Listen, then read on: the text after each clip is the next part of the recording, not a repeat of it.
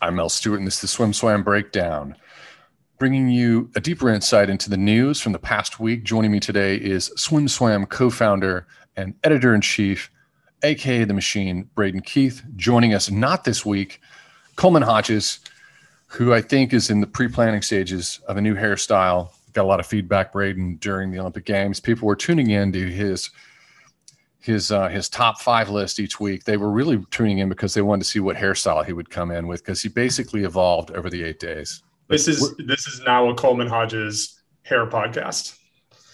That's all we do now. We talk about Coleman's hair. Yeah, no. Here's the thing. I do think that he should have his hairstyle should have his own Instagram account. That's just my 2 cents. But so anyway, I just wanted to ask you, while we're at the top of the show, we don't have Coleman around. I know that you appreciate more time with me because, I do text you about 50 times a day. And if anybody doesn't know this, Braden is driven crazy by me. And I'll give you one example. I sent him a text message saying, when is this report going up? And it was a young swimmer who was medaling. I sent him a follow-up, and he said, if you text me again, what did you say? I'm going to block you. I'm going to block you. I'm going to block you. So how often does this happen? How often does this happen? And how much do you hate me? I don't hate you, Mel. I love you, Mel, because you're Mel Stewart money man, and that's my favorite kind of man. We are talking, of course, about Ahmed Hafnaoui, who just committed to Indiana University this week. I think this was a great move by him. I think Indiana puts in the yards and can train a distance swimmer. I don't know that they've done that necessarily since Mike Westphal left. Apparently this was in the works from before he won his Olympic gold medal. There were rumblings about this earlier in the summer that kind of intensified after the gold medal. So, Indiana has had good success with swimmers specifically from Northern Africa. They've had some Egyptian swimmers do well there. And I think that's probably the tie that bound this up prior to the Olympics. And then I don't know that anybody saw that Olympic breakout coming. We certainly didn't. I'll admit to that, own that. We did not see that Olympic breakout coming. So this went from a good pickup for Indiana to a really, really superstar pickup for Indiana. I like the conversion times. I know you hate conversion times. I look at these conversion times and I'm like, Olympic champion, 411, 500 free. That's how it converts. How spot on is that? The conversion times always get a little fuzzy at the fringes. If you're really fast or really slow, the conversions are kind of built on the median. I think how could he not have we don't really know what he has in short course, but how could he not have a 409 or a 408 in him now that we've seen 407s and 406s become almost the new normal? He's got to be faster than 411, right? It's a 4:10:34 to be precise. I think that after being under the tutelage of Ray Lewis, I think he's probably going to have enough time pushing off a 25-yard wall to tighten that up. Yeah, he should be under 4:10. But what's interesting is that 4:10, under 4:10 scoring, but we expect a lot more from an Olympic champion. It'll be interesting to see how it plays out. The funny thing is that I think that most of our readers understand that doesn't mean you're going to win. Certainly not at the NC2As. It's strange because we don't usually have this conversation in men's swimming, right? Like this is a women's swimming conversation with Reagan Smith. We don't usually have these conversations of gold medalists coming in on the men's side just because the men tend to develop a little bit later. So it's going to be kind of a fun experiment. I think there's some pressure on the Indiana coaching staff. We'll never know what he would have done if he had gone to Cal or Michigan or Texas or one of these other places. But if he succeeds, Indiana is going to be the place where you can go and win Olympic gold medals. And if he doesn't, that's something they're going to have to work through to explain to future recruits how they took an Olympic gold medalist and didn't have success with him. Moving on, Joseph Schooling, Instagram 200 butterfly challenges comes on the heels of the Singapore marathon runner. I want to go right to that story because I don't think that we can talk about that unless we actually read what the quote was. And the quote was pretty good. This marathoner, he ran a 2.4K. He eclipsed the 7-minute barrier. And on his Instagram post, he said, somehow some people still think their Army/Commando/BMT mate who smokes ran faster. The statement was aimed at those who claim that type of performance is a regular occurrence among Singapore's Armed Forces Commando formation. And the challenge was, hey, if you can do this, I'll give you 500, the equivalent of 530 US dollars. Schooling jumps in on the game, offering a free Hugo Boss suit, which he'll pay for if you can come within 10 seconds of him in a 200-meter butterfly. What do you think about that, Braden?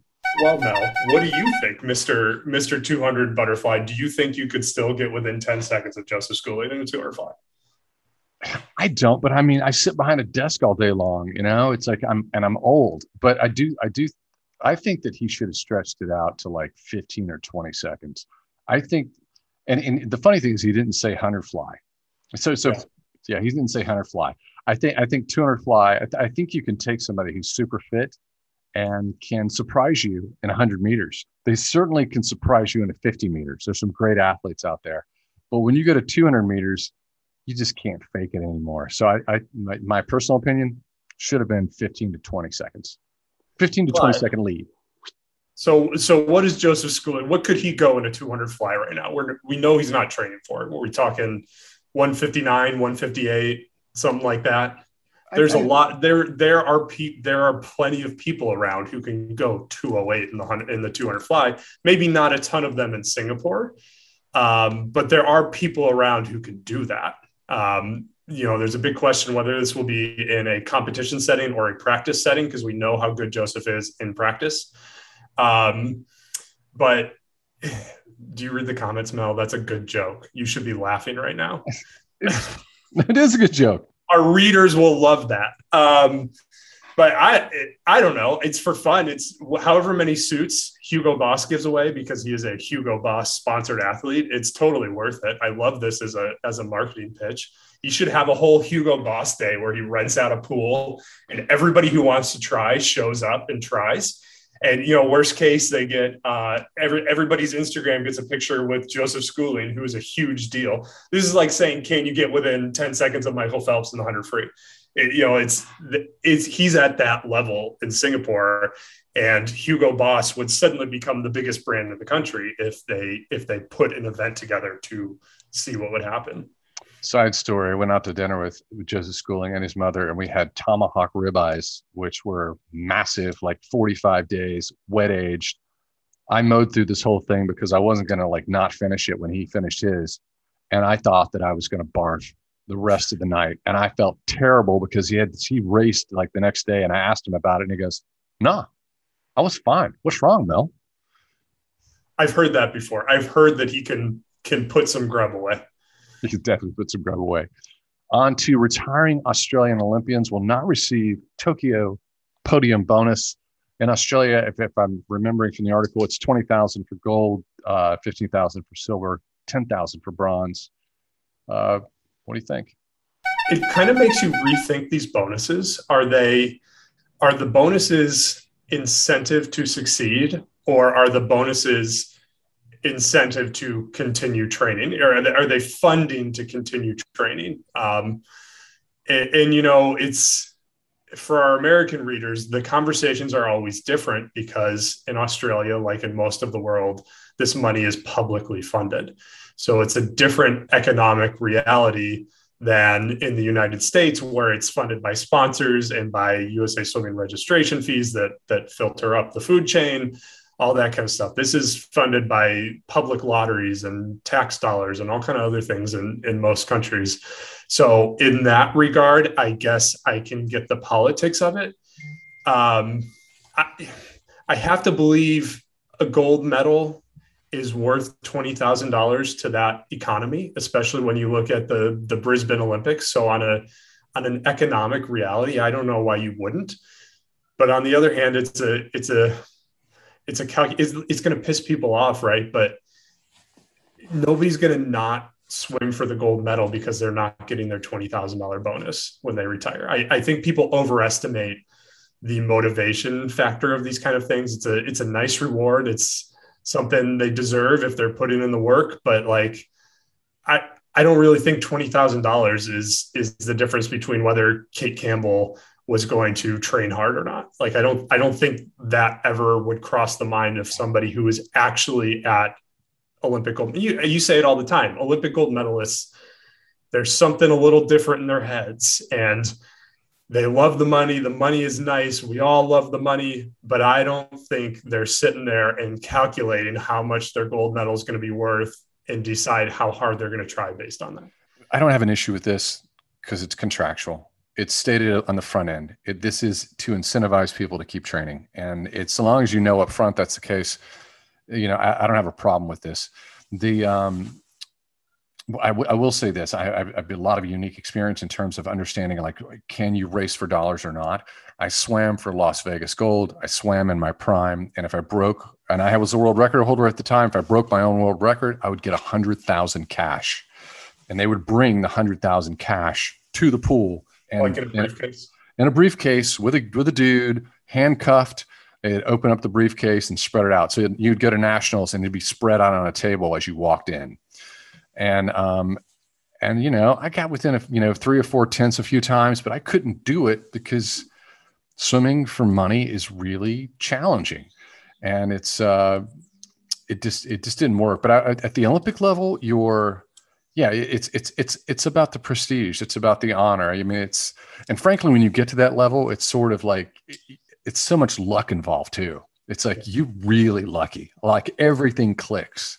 Well, Mark Spitz won 7 Olympic gold medals as an amateur, right? So it's not like you can't do it without the money. Yeah, no.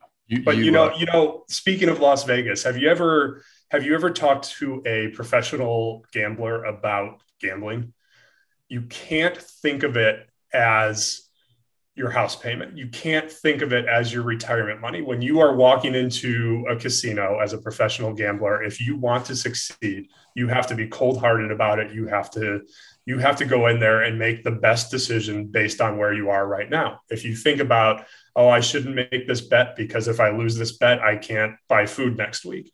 And I think that's the same mentality, that if you're going to succeed as an Olympic athlete, you can't think about whether or not that gold medal is going to let you retire at age 30. You've just got to think about, what can I do to win that Olympic gold medal? On to class of 2023. Floodgates are now open. We just reported it today. That was your report, buddy. What do you think? I think, it's kind of a weird year because of COVID.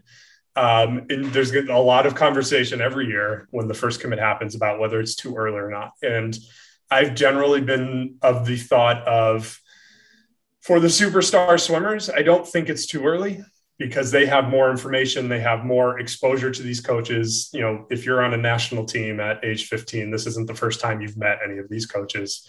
And if you want to get it out of your way so that you can focus on meeting your junior goals, that's great.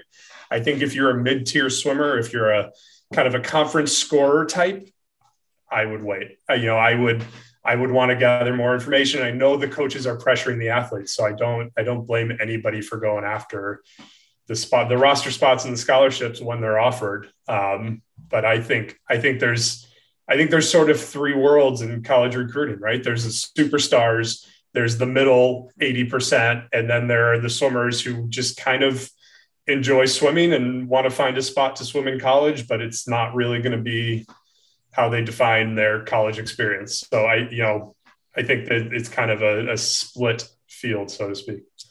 2 things. If you want to follow our recruit news on Instagram, follow Swim Recruit News. Swim Recruit News.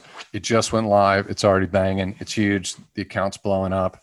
We could not run that across our own account because there's so many recruits. And years ago, Braden told me we're going to be covering college recruits at a level that is higher than the Olympic Games. And I couldn't wrap my head around it. And you said, this is the biggest moment in a swimmer's life. And it's achievable for most people if they commit to swimming 4, 5, 6 years, year round. It's, I would say that in terms of, from a personal standpoint, in terms of the emotional weight on this, it was, I think deciding on where you're going to swim in college was harder than the Olympic Games. I got sick. I got a flu. I was down for 2 weeks in bed because I was trying to decide between 4 different schools, and they were all great. All the coaches were great. Everything looked perfect. You're trying to get as much information as you can. You're making endless phone calls to all your friends and your club coaches and everybody who's ever been a mentor. And you just feel like it's life and death because it's going to determine your prime years. So I understand the committing early side.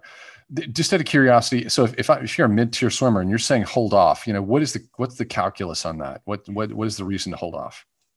To me, the reason to hold off is to get all the information you can to think about what you might want to study, to just to see where people go that you might be interested in training with. I just, I read a study once that one of the traits that the world's most successful people have in common is that they're procrastinators. And that's the opposite of what we have all been taught our whole lives, right? But procrastinators have more information when they make a decision than the people who just jump and go at the first opportunity. We're seeing kids change their commitments. I don't know that we're seeing transfers at a higher rate versus more visibility. That's a frequent conversation, and the data doesn't bear out that there are actually more transfers.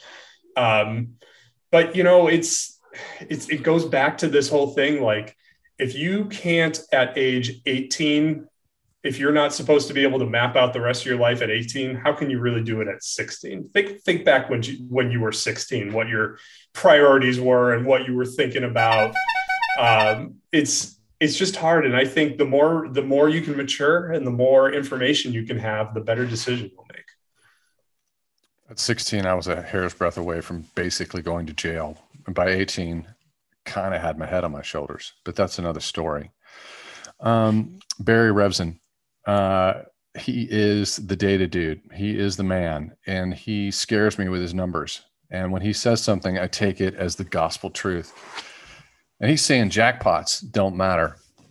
Help me break this down. How did jackpots not matter?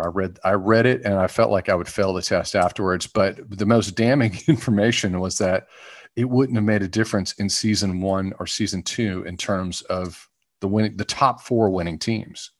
Barry thinks it's hysterical when you say you're afraid of him, because every time he comes up, you say you're afraid of him, and he thinks it's the funniest thing ever. Because we both know that Barry is the nicest, quietest guy, and there's absolutely nothing scary about him until his brain becomes self-aware, and then we're all in trouble. It's seasons 2 and 3 because there were no jackpots in season 1, but it's kind of this whole debate of people are growing increasingly discontented with the jackpots because it's the perception that the jackpots are what is eliminating the parity in the league. There's a perception that the reason that Cali is dominating teams by so much is because Caleb Dressel just jackpots everything. And it's true to an extent. The margins are bigger based on that. And to me, they're a little complex. They're a little hard to follow when you're watching on TV. They're a little easier to follow when you're reading on SwimSwam and we're kind of breaking down the scoring for you. But they want a TV audience. That's their dream. And I can't imagine what it's like in-house when you're, because I haven't been to a meet.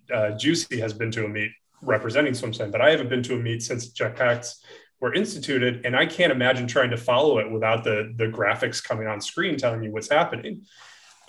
So is it worth the complexity if all it's doing is growing the margins? And I see the argument for Caleb Dressel. You've got to find a way to reward him financially at a higher level to continue to motivate him to participate.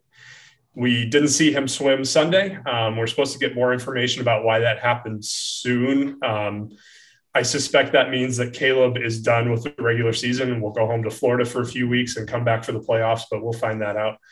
But there's other mechanisms to reward the stars besides these jackpots that kind of don't impact the flow of the meet as much. But most of all, I just kind of think it's funny that all these jackpots, which have become such a focus of the commentary, of the presentation of the league, it turns out just don't matter. And they want to tell us all the time, the points are all that matters. The points are all that matters. It turns out they don't matter. I mean, it hasn't impacted the outcome of a single meet yet. Shifted money around. It's, made a few stars look bigger, but it hasn't actually mattered.